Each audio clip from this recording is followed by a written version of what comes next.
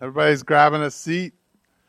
We're ready for our next talk with Jessica. Give her a hand. Woo.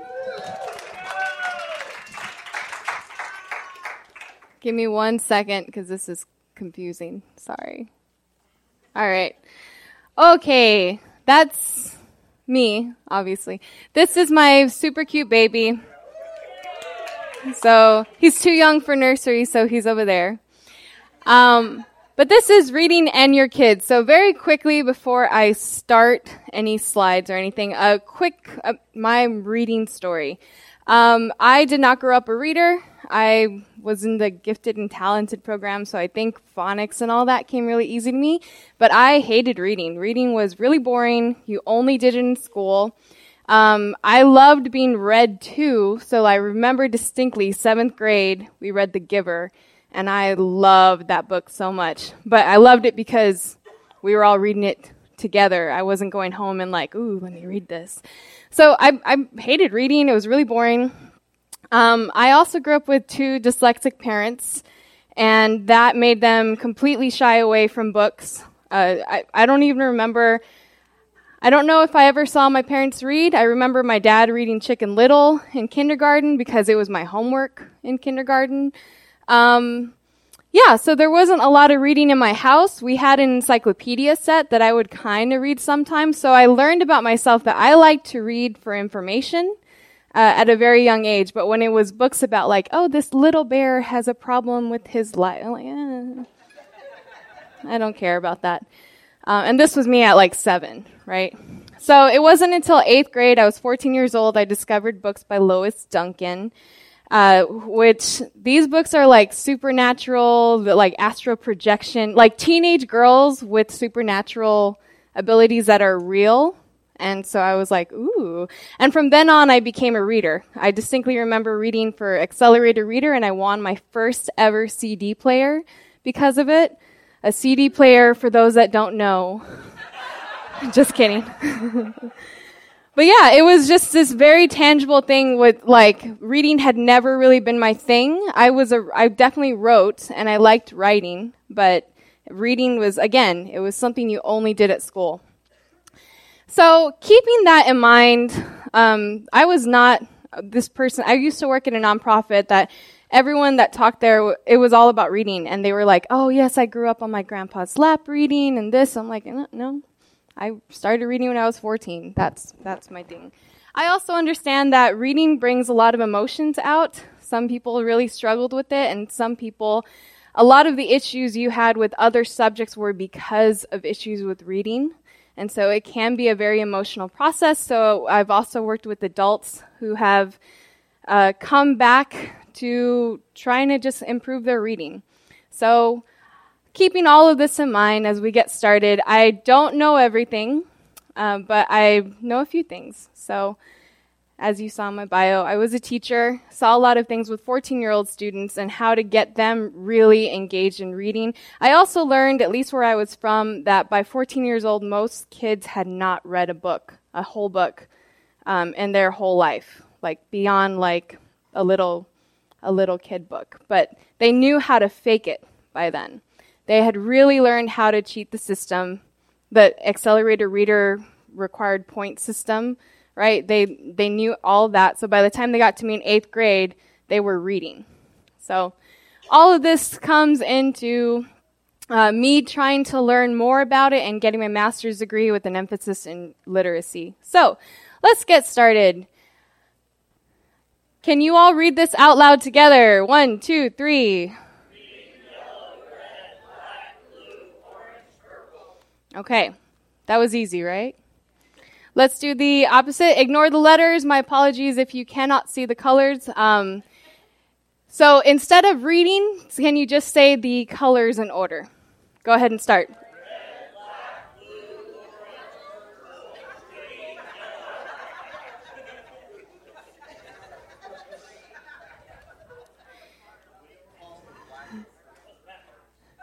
So why was that harder?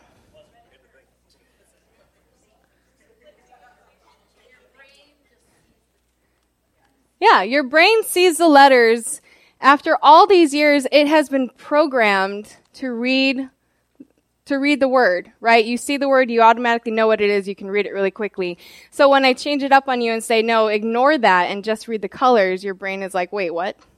What are you asking me to do? The funny thing is, if I had a kindergartner in here who was just learning to read for the first time and I said, say the colors, they would say that really easily, right? Because they're not quite there yet where they see where their brain automatically reads the word. So the whole point of this is to show you that your brain is hard at work when reading. There's so many processes going on at once when you read that you don't even think about it because they happen in a split second. So, I did it again. Whoa, whoa, whoa, whoa, whoa. I'm going to talk about cars now. No. Yes, there will be. So the same processes are happening. That's why McDonald's dropped you don't even need the words for McDonald's. And I don't even have to say what that other symbol is from. Because you've seen it so many times. Your brain is using representation and the knowledge of symbols to just automatically know what that means. Your kids, before they know how to read, I bet they know McDonald's, right? They're driving along and they're like, ooh, burger. Yeah, because our brain is trained to take symbols, make representation, and draw meaning to that. But, so in addition to what you see, there's also what you hear. And that's why I'm not sure if you've heard, but before the age of 5, it's so important to talk to your kids. Because before the age of 5, that's when, do I have it here? 90% of the brain is developed. And there's some argument about, well, that's just brain mass and the size of the brain. It doesn't necessarily mean that you can't learn anymore. But what it is saying is, at least in the terms of speaking to your kids, is that that's the time when their neurons are making the most connections. So just like when you see McDonald's or Batman, the bat signal, whatever. Just like you see this over and over again, then the more that your kids hear the sounds of your language, they're going to be better able to recognize them in speech, in reading, and they'll be better prepared to be readers. So they do say read to your kids at a young age, and absolutely, but more importantly too, talk to your kids. More importantly too doesn't make sense. That's why I stopped. More importantly, talk to your kids, because if they do not know the sounds of the language, they're going to have a really hard time interpreting that into a sound symbol. So if I see an R, but I've never heard the R sound, that's going to be a lot harder for me to make sense of. So again I'm doing it again, Eric, sorry. Again with that, the more repetition, the more times that your brain sees and practices something, the better, stronger the connections become. So a young child who is just learning the alphabet, just learning their sounds, should not be expected to read perfectly and say everything well. There's definitely a lot of patience that comes into that. And so for us, think about when I had you read the colors. Not only did you read the words, but you knew automatically those are colors. Your brain categorized them. Your brain assigned meaning to them. Your brain also knew that the color didn't match the color that it was written in. So, all this to say that understand that your connections are a lot stronger than a child's. I was working with struggling readers in kindergarten, and a lot of people that started working with them after 2 weeks where they just started school. So 2 weeks into school, they'd be like, I can't believe it, this kid doesn't know the alphabet. It's like, well, yeah, they've had, at most maybe 2 weeks with it or a year of their whole life, like where they just started learning this thing. You've had years and years and years. So the first thing to keep in mind is be very patient and understand what a kid is going through. So same thing, you see this, your brain knows these are letters. When these letters are put in this certain way, they make this sound and it means this. Also, you know that if I change the E to an O, what does that say? Rod. Believe it or not, that is a very difficult concept. That is a learned thing. To switch out a letter and put another one in, it creates a whole different word. And that, again, that's another step. Even Starbucks, sorry, I think this should have gone sooner, but Starbucks, they recognize the power of your brain to just see something and automatically know and associate, and maybe even your taste buds are moving right now. So they recognize that so much that they changed their logo. For this next thing, I need a volunteer reader and a microphone, please. I saw Corey first, sorry. All right, Corey. So let's just see how hard the brain is at work when you read. If you could not read this out loud, just let Corey read it out loud. And Corey, if you could read the title and the paragraph. Are you ready? Mm-hmm. All right. The boat in the basement. A woman was building a boat in her basement. When she had finished the boat, she discovered that it was too big to go through the door. So he had to take the boat apart to get it out. She should have planned ahead. Goodman, 1996. Thank you, Corey. Round of applause for Corey. Thanks. So, some of you may have seen she corrected some things. Others of you are like, well, I don't know what happened. Did you catch all of it? Let's see.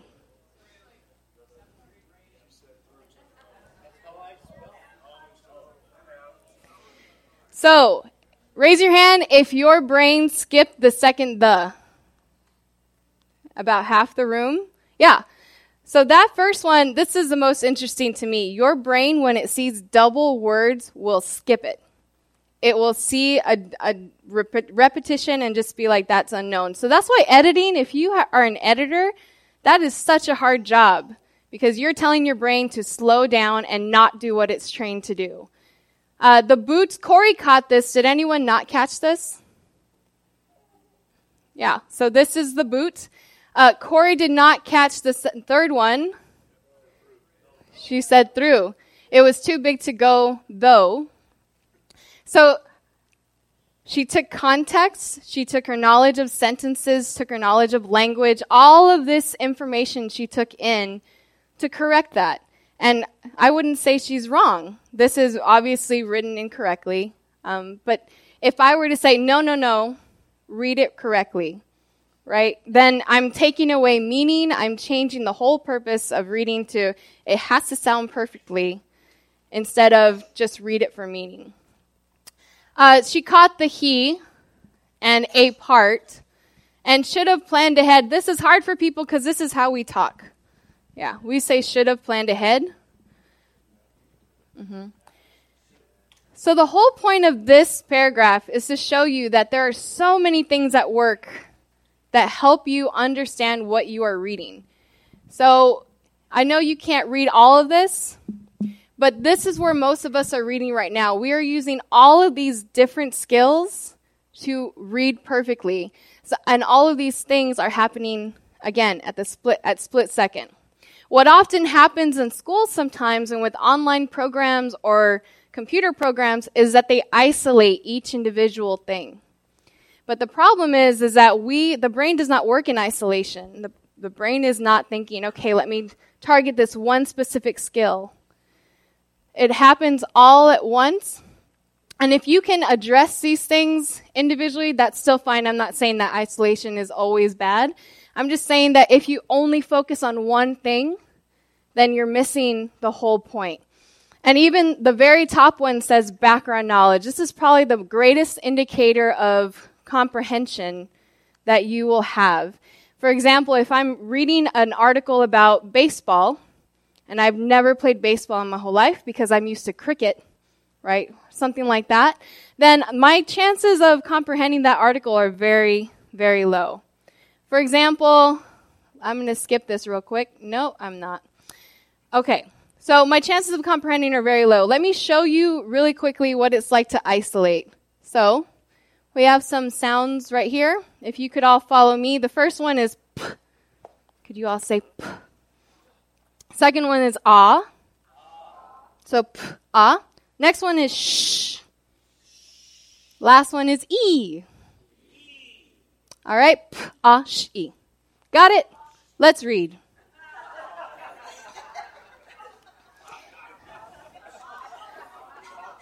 So you got the first one. I'm hearing a lot of pop. What about this one right here? Now, I forgot to mention when these two are together, they make the k sound.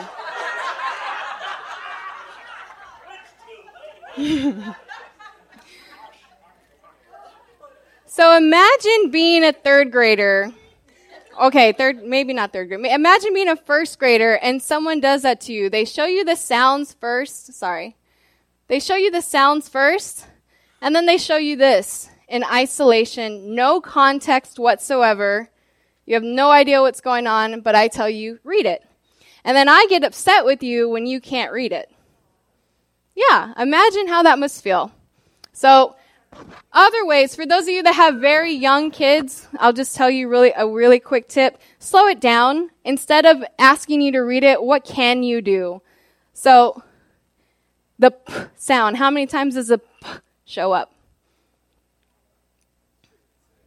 6 times. Yes.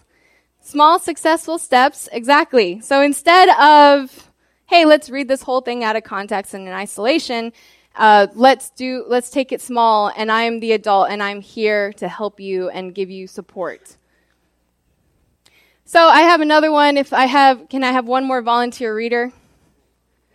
Let's go this way. Oh, Keith? Okay. Did you? This is on. Here you go, sir. All right. 'Twas brillig and the slithy toves did gyre and gimble in the wabe. All mimsy were the borogoves and the mome raths outgrabe. That was beautiful. A round of applause. So, Keith, let me ask you a question. These slithy toves, why did they gyre and gimble? Well, I've thought about this a lot, and what was the question again? What? Why were they gyring and gimbling? It was really cold. Really? Because the Borgos were mimsy, mainly. And the outgrabe, I don't know. So again, kids have been in this situation as well. You give them something and they sound perfect. You're like, wow, that was beautiful. You sound great. And the minute I ask them a question, they're just like, I don't know. So it's not enough to be able to sound good. Just like Keith, you've probably thought a lot about this, right? But Keith read it so beautifully, but there's no comprehension there. There's some words, some language structures that you can tap into, but without, again, context and meaning, then what are you really doing besides saying something out loud that sounds really good?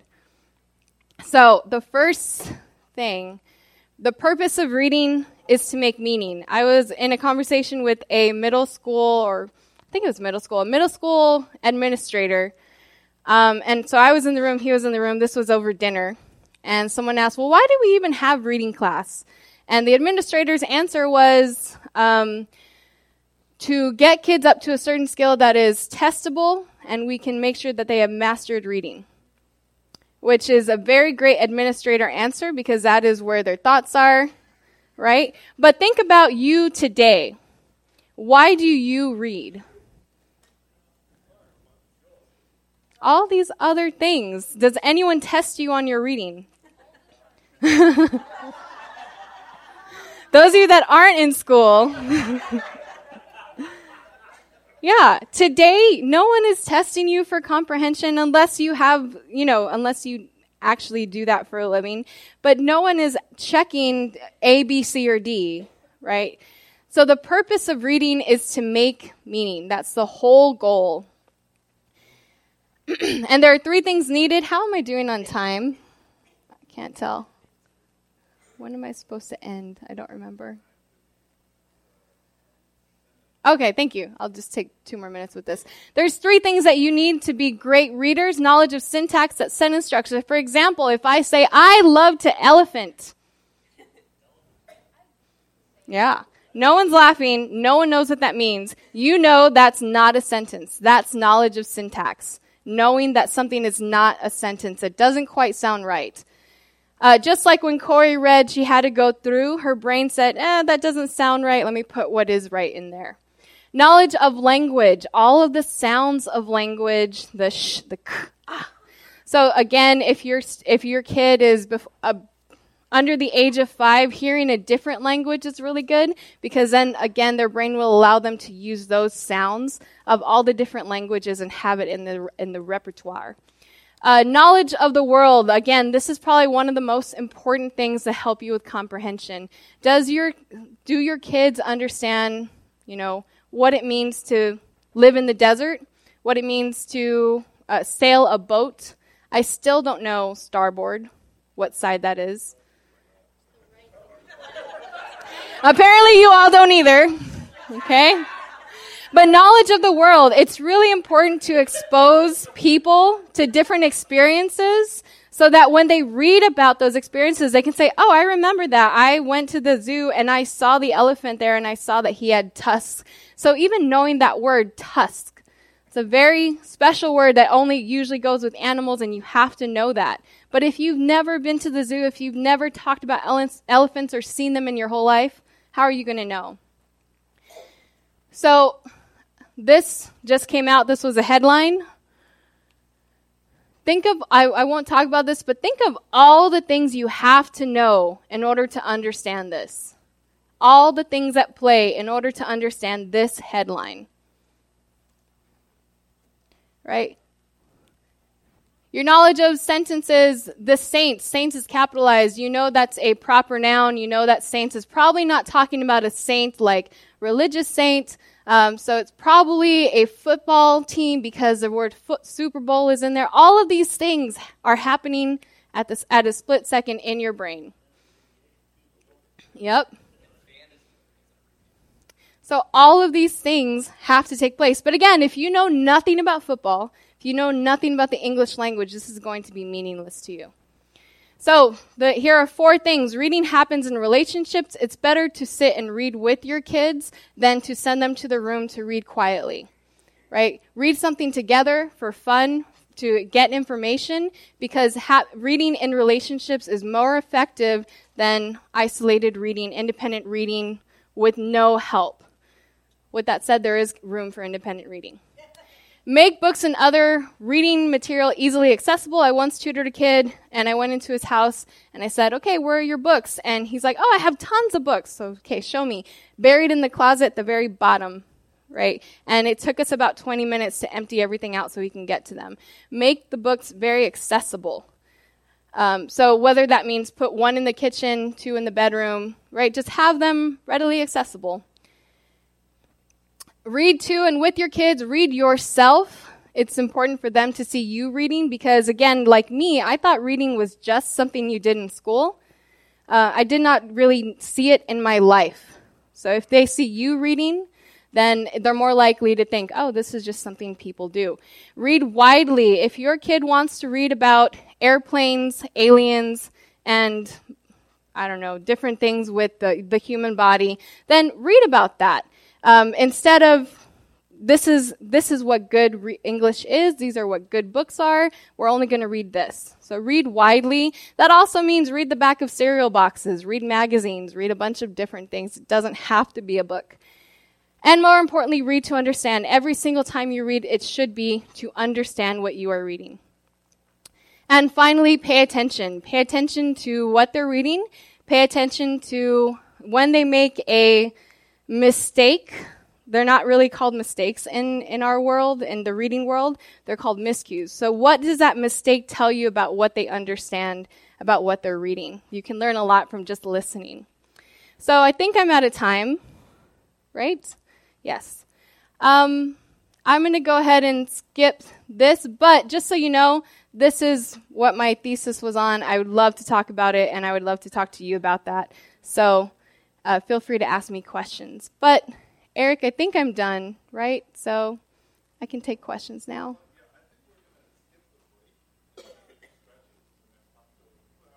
Okay. Cool. All right. Any questions? Hi, Yes. Jessica. Hi. So, well, I have two questions about the reading with your kids, and at what age do you say, "Oh, yeah, that's okay to not do that anymore"? Never. Actually, so I'm pointing to an article that came out of the New York Times that said, even if your kid's 14, keep reading to them. I think everybody loves to be read to at some point in some way. So if your kid says, "Mom, you need to stop, I hate this," then you don't want to torture them. But yeah, I don't think there's any age where you can stop reading to your kids. Okay, and then my next one is reading on screens. Like, from the adult, like, I feel like if my kids see me, I'm reading on my phone, I'm reading the news, but they're just like, "Oh, Mom's on her phone again." So there's the child seeing the adult, and then is there a difference in a child if they're reading on paper or reading on a screen? To my knowledge, there have been a lot of research studies on technology, things like that, and it's more about what's more important is that when there's a screen in front of you, then you're not interacting. And so the interaction is where comprehension happens, is where all of that information happens. So relying on a screen to teach your kid how to read is often not effective because, again, they're doing it independently versus with a trusted adult. But to my knowledge, as an adult, there's no difference if you read on a tablet or if you read a physical book besides some other things, but I don't think it'll impede your reading. For a kid, again, it's more about the relationship and other things that are missing when you put a tablet in front of them. I was just wondering what books do you recommend that have book lists for kids? Do you have anything like that? There's a lot of really great websites. So I'm not sure about books because books get printed and then those are outdated. The ACLU, American Civil Liberties Union. Oh no, not that. The library. There's I can tell you that one. Yes. Yeah. Can you say that again? Thank you. ALA. They usually have a great list every year, and it usually comes out before summer, so they give you summer lists. But definitely check out, Pinterest has some good lists as well that are pretty easy, but you can also just Google great books for kids, and if you trust the site, then it's probably really good. So when we did the colors, I had no problems with the text, but I also had no real delay in just being able to call out whatever the color the text was written in. Cool. What's going on with that? That you had no issues with the colors? I think that your brain is just superior to no, I really don't know. No, I think some people can do that, and some people can switch their brain, switch that part of their brain off. I can't tell you what's actually going on. I just know it's difficult for most people because we are trained to see the letters. Starbird is right.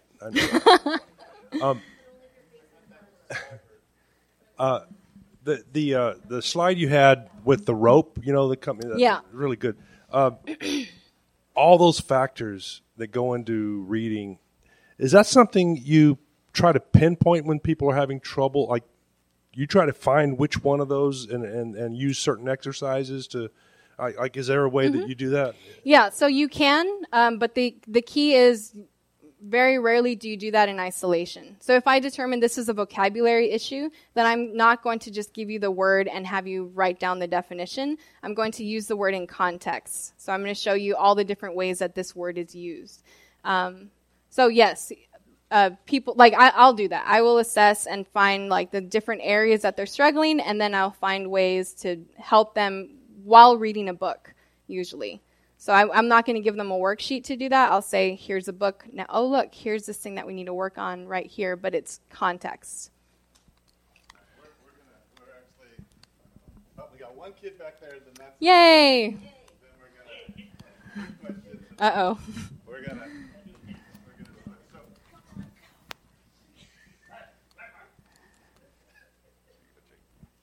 So the question I had is, so when you were a teacher, did you find a way to help the kids like reading and have a tactic?